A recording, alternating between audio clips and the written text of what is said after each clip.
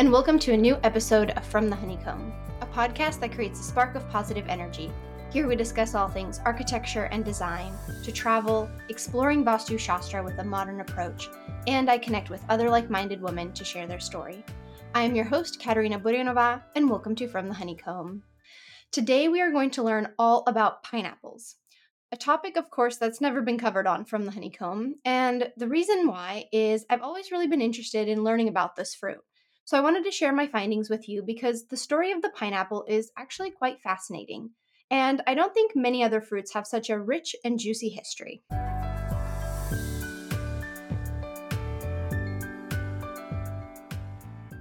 Now, before we begin learning all about the pineapple, let's take a moment to ground down and think of something that we are grateful for in this present moment, whatever it may be, whatever has brought you a sense of gratitude. This allows us to kind of start the episode on a positive note. And for me, what I am grateful for is this past week, I got a chance to go skiing for the day up in Big Bear, California. And it was just really nice to be able to have the flexibility to go up in the middle of the week. I had some vacation time and I asked my stepdad to come up with me. And we had a really just great time skiing. There wasn't really anybody there. Of course, middle of the week, it was freezing cold. It was like 21 Fahrenheit. So I think it's like below zero, super cold, icy, windy, but we had a great time just skiing. And I was kind of sad because I wasn't sure if I would get onto the slopes this year.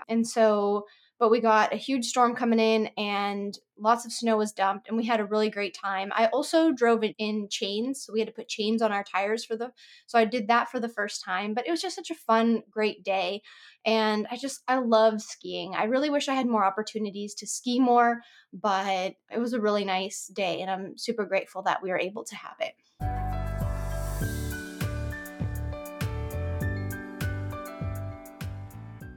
Let's talk about pineapples. So I know most of you, of course, know what a pineapple is, right? It's an edible tropical fruit. And it's indigenous to the South American region, kind of by Brazil, Paraguay, and it's also been found to originate from the Caribbean. Now, the first pineapple shrub or plant I ever saw growing was actually when I was in St. Lucia, an island in the Southern Caribbean. And when I saw it, I was like, wow, I can't believe that's how a pineapple grows. So, what is a pineapple plant? So, imagine a long leaf plant low to the ground with a pineapple right in the center of it. And the pineapple kind of sits on like this red throne of leaves as it grows. So, when you think about it, this pineapple is already growing kind of like a little royalty, a little crown in this little plant. And it's super, super cute. I'm going to have to share some photos of it. If you haven't ever seen a pineapple plant, it's super cute.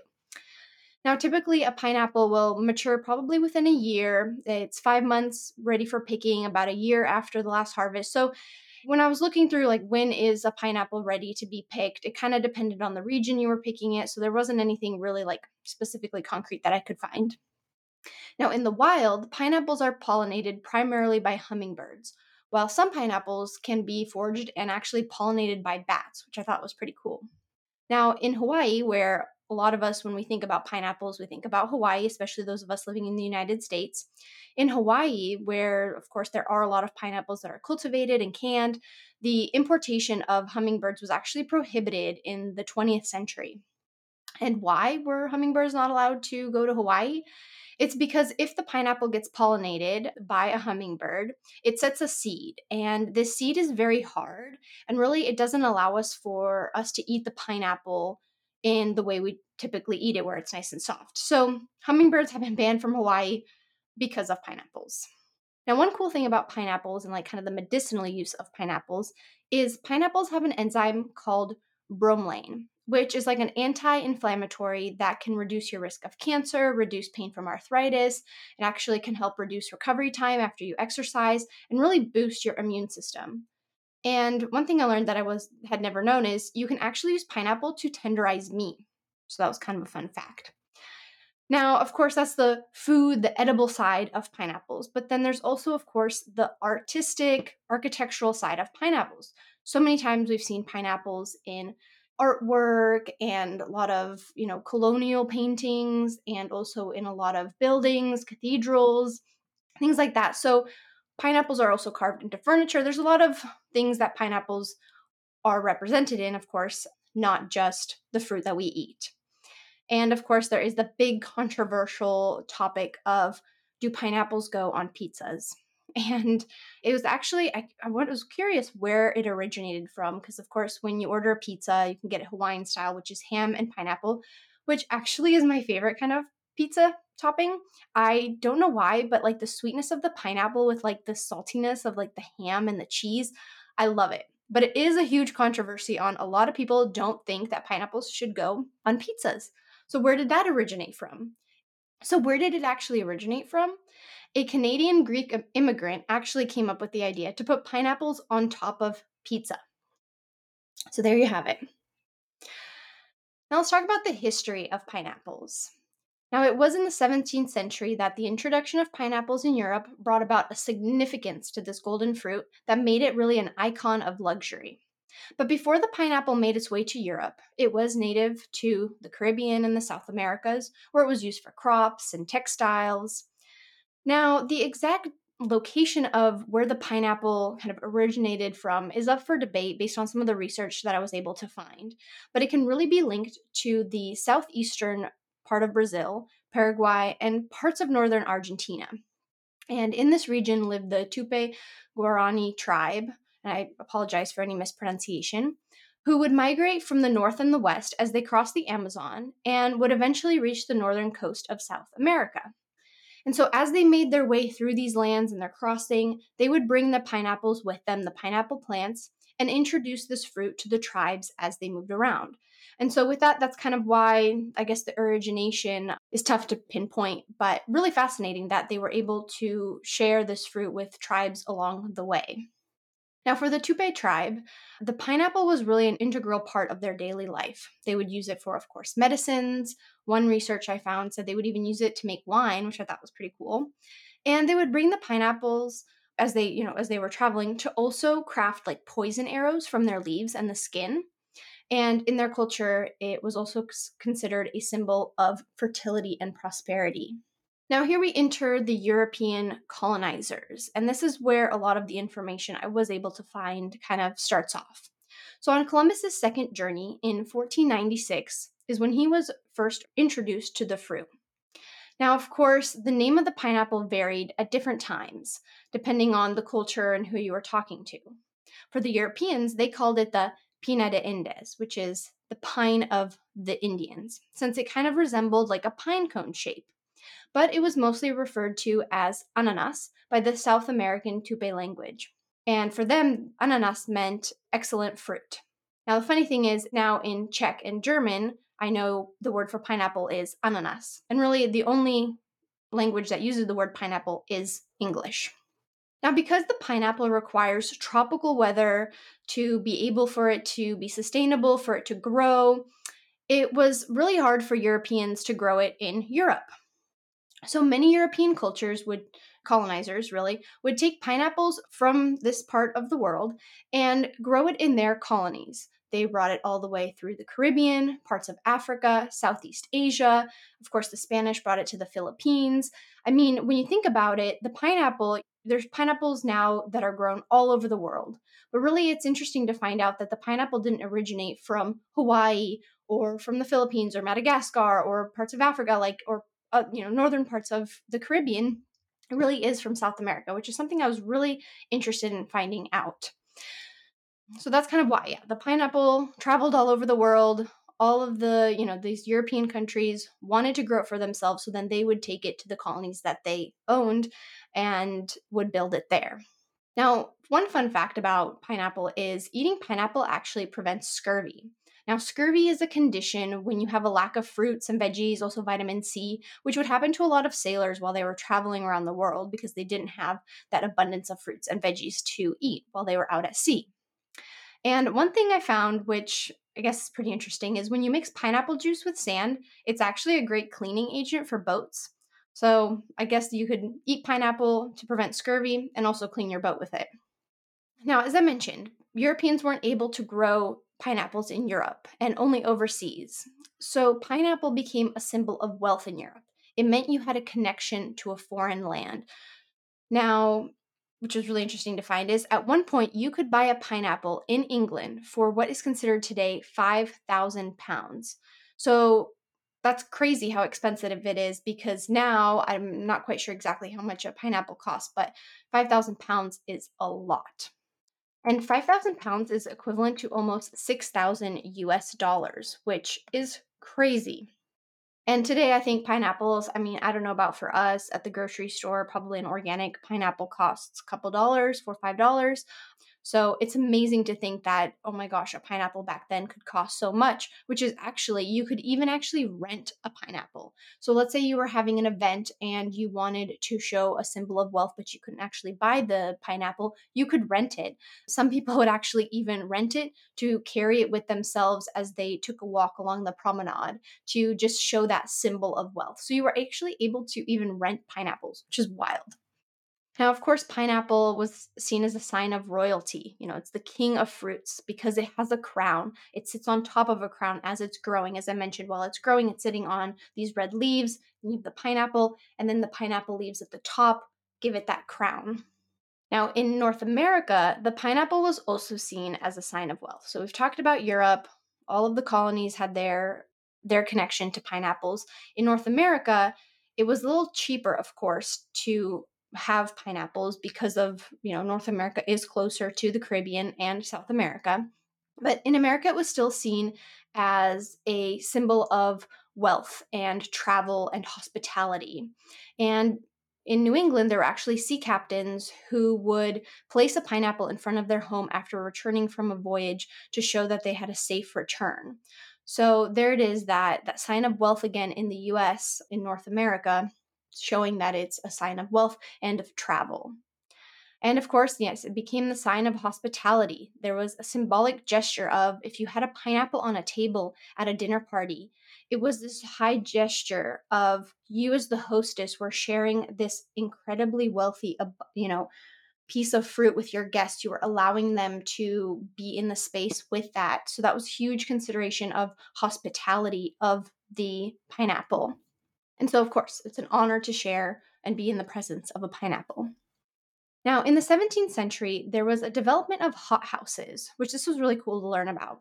So, what hothouses were is they were experimental growing facilities that Europeans designed so they could grow tropical fruits in Europe, thus not having to rely on the transportation of pineapples from faraway colonies because at that time, refrigeration really wasn't invented. So, pineapples, a lot of the fruits would rot along the way back to the European country. So there was the creation of hothouses. And Louis XV actually built a hothouse in Versailles where he could grow his own pineapple, and then he would send samples of this pineapple as a diplomatic gesture to other royals and nobles in the area. Now, of course, this caused a frenzy of royals and nobles building hothouses so they could produce their own pineapples. It's actually crazy to hear that even Catherine the Great in Russia was growing her own pineapples. So you can see there it was a real sign of wealth and prestige if you had the pineapple, which I don't know if I can think of any other fruit that has such a high symbol of this, almost like it's like a currency of wealth, and just to show it's a very elitist kind of form of fruit. Now, for those of you who live in the US, of course, when you think of pineapples, you may think of Hawaii. But it wasn't really until 1813 that Hawaii was introduced to the pineapple, when a Spanish advisor to King Kamehameha planted a pineapple. And so pineapple started to grow and grow, but then it wasn't until 1882 that pineapples in Hawaii started to be canned. But there was still that struggle to keep the pineapple fresh. And so a lot of the colonies that had pineapples growing, of course, saw kind of a competition with sugarcane, such as Hawaii. Hawaii was growing sugarcane. The issue with pineapple is the pineapple would spoil. And so, although pineapples were growing abundantly in Hawaii, they weren't able to be exported because they were still figuring out how to export pineapples without letting them spoil. So that's when canning happened. And actually, it was also in 1855. A lot of canning of pineapples would happen in Baltimore, in Maryland, in the North, in New England area. And there they would get pineapples from Cuba and the Bahamas.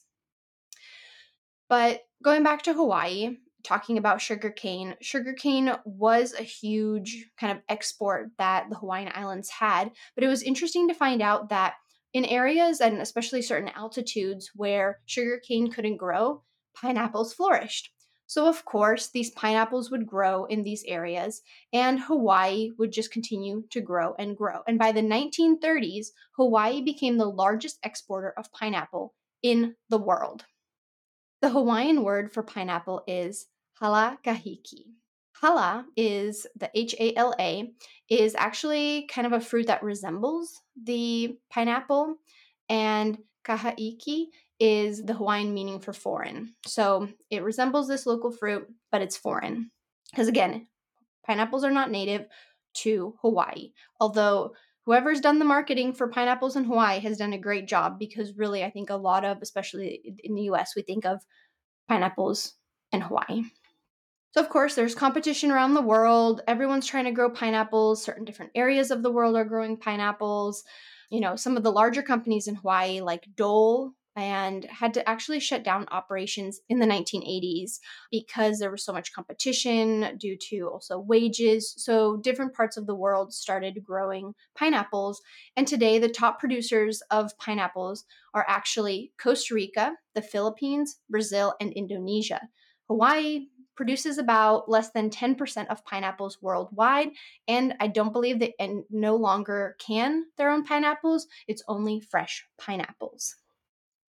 So, as we've just learned, the pineapple had a huge significance in trade and in symbolizing wealth, but also in like pop culture and culturally, the pineapple was also a huge symbol of something.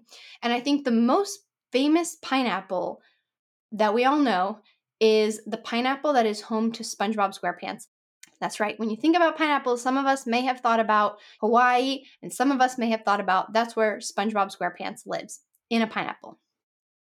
But pineapples are symbolized in Christianity. They're especially seen in certain cathedrals. And for example, you have the southeast towers of St. Paul's Cathedral in London that has these little pineapples at the top. And then going back to the colonial time, of course, many paintings from the Dutch colonial landscape paintings show pineapples. And there were a lot of people from Europe who would go to the colonies and would do sketches and paintings of pineapples because it was such an exotic fruit. And so there were so many studies about it. And actually, when I was at the Getty Center in Los Angeles a couple months ago, we saw an exhibit of artwork from Maria Sibylla Marin, who actually used to visit Suriname, which is a former Dutch colony in the northern part of South America.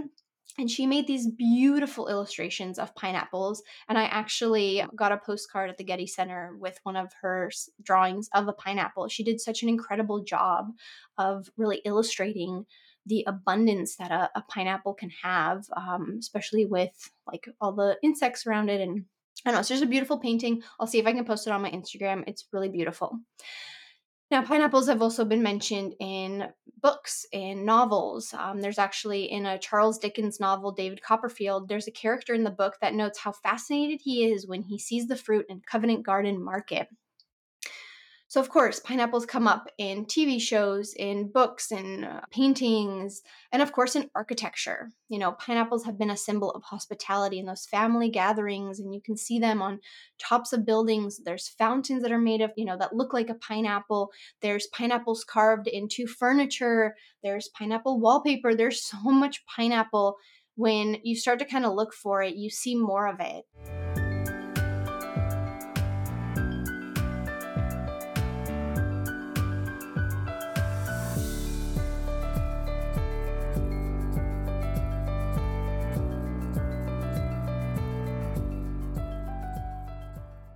Well, there you have it, a quick history of pineapples. Hopefully, you have learned something new, and next time you sit down to snack on a pineapple, you can say you know a little bit more about it. What I found really interesting throughout the research, though, for this episode is really how little information there was about what the pineapple symbolizes and was used for by the indigenous tribes in South America, and how most of the information I found was so heavily focused on the colonization and the hunger the Europeans had for this golden fruit. And I think that's why it just makes it such an interesting and unique fruit more than other fruits, because it just has this this history that, of course, isn't always picture perfect, but it does have such a deep history, and it symbolizes something else for so many different people, but it still has overall that sign of just wealth and luxury, and it's a really pretty fruit to look at and eat. So I hope you guys all enjoyed this episode. It was kind of fun to put together. It was a little different than usual, but yeah, it was interesting to learn about pineapples. And maybe sometime I'll do another episode on another fruit. Personally, my favorite fruit of all time is papaya. So maybe I'll do a papaya episode. I don't know, but we're kind of doing these little fun off episodes. I think it's just kind of fun to share with you guys something different. And if you like this episode, please give it a heart or thumbs up and click the follow button so you can stay up to date on the latest episodes. Follow me on Instagram at From the Honeycomb Podcast. You can also sign up for my monthly newsletter in the link provided in the show notes. Thank you so much, and see you next Friday.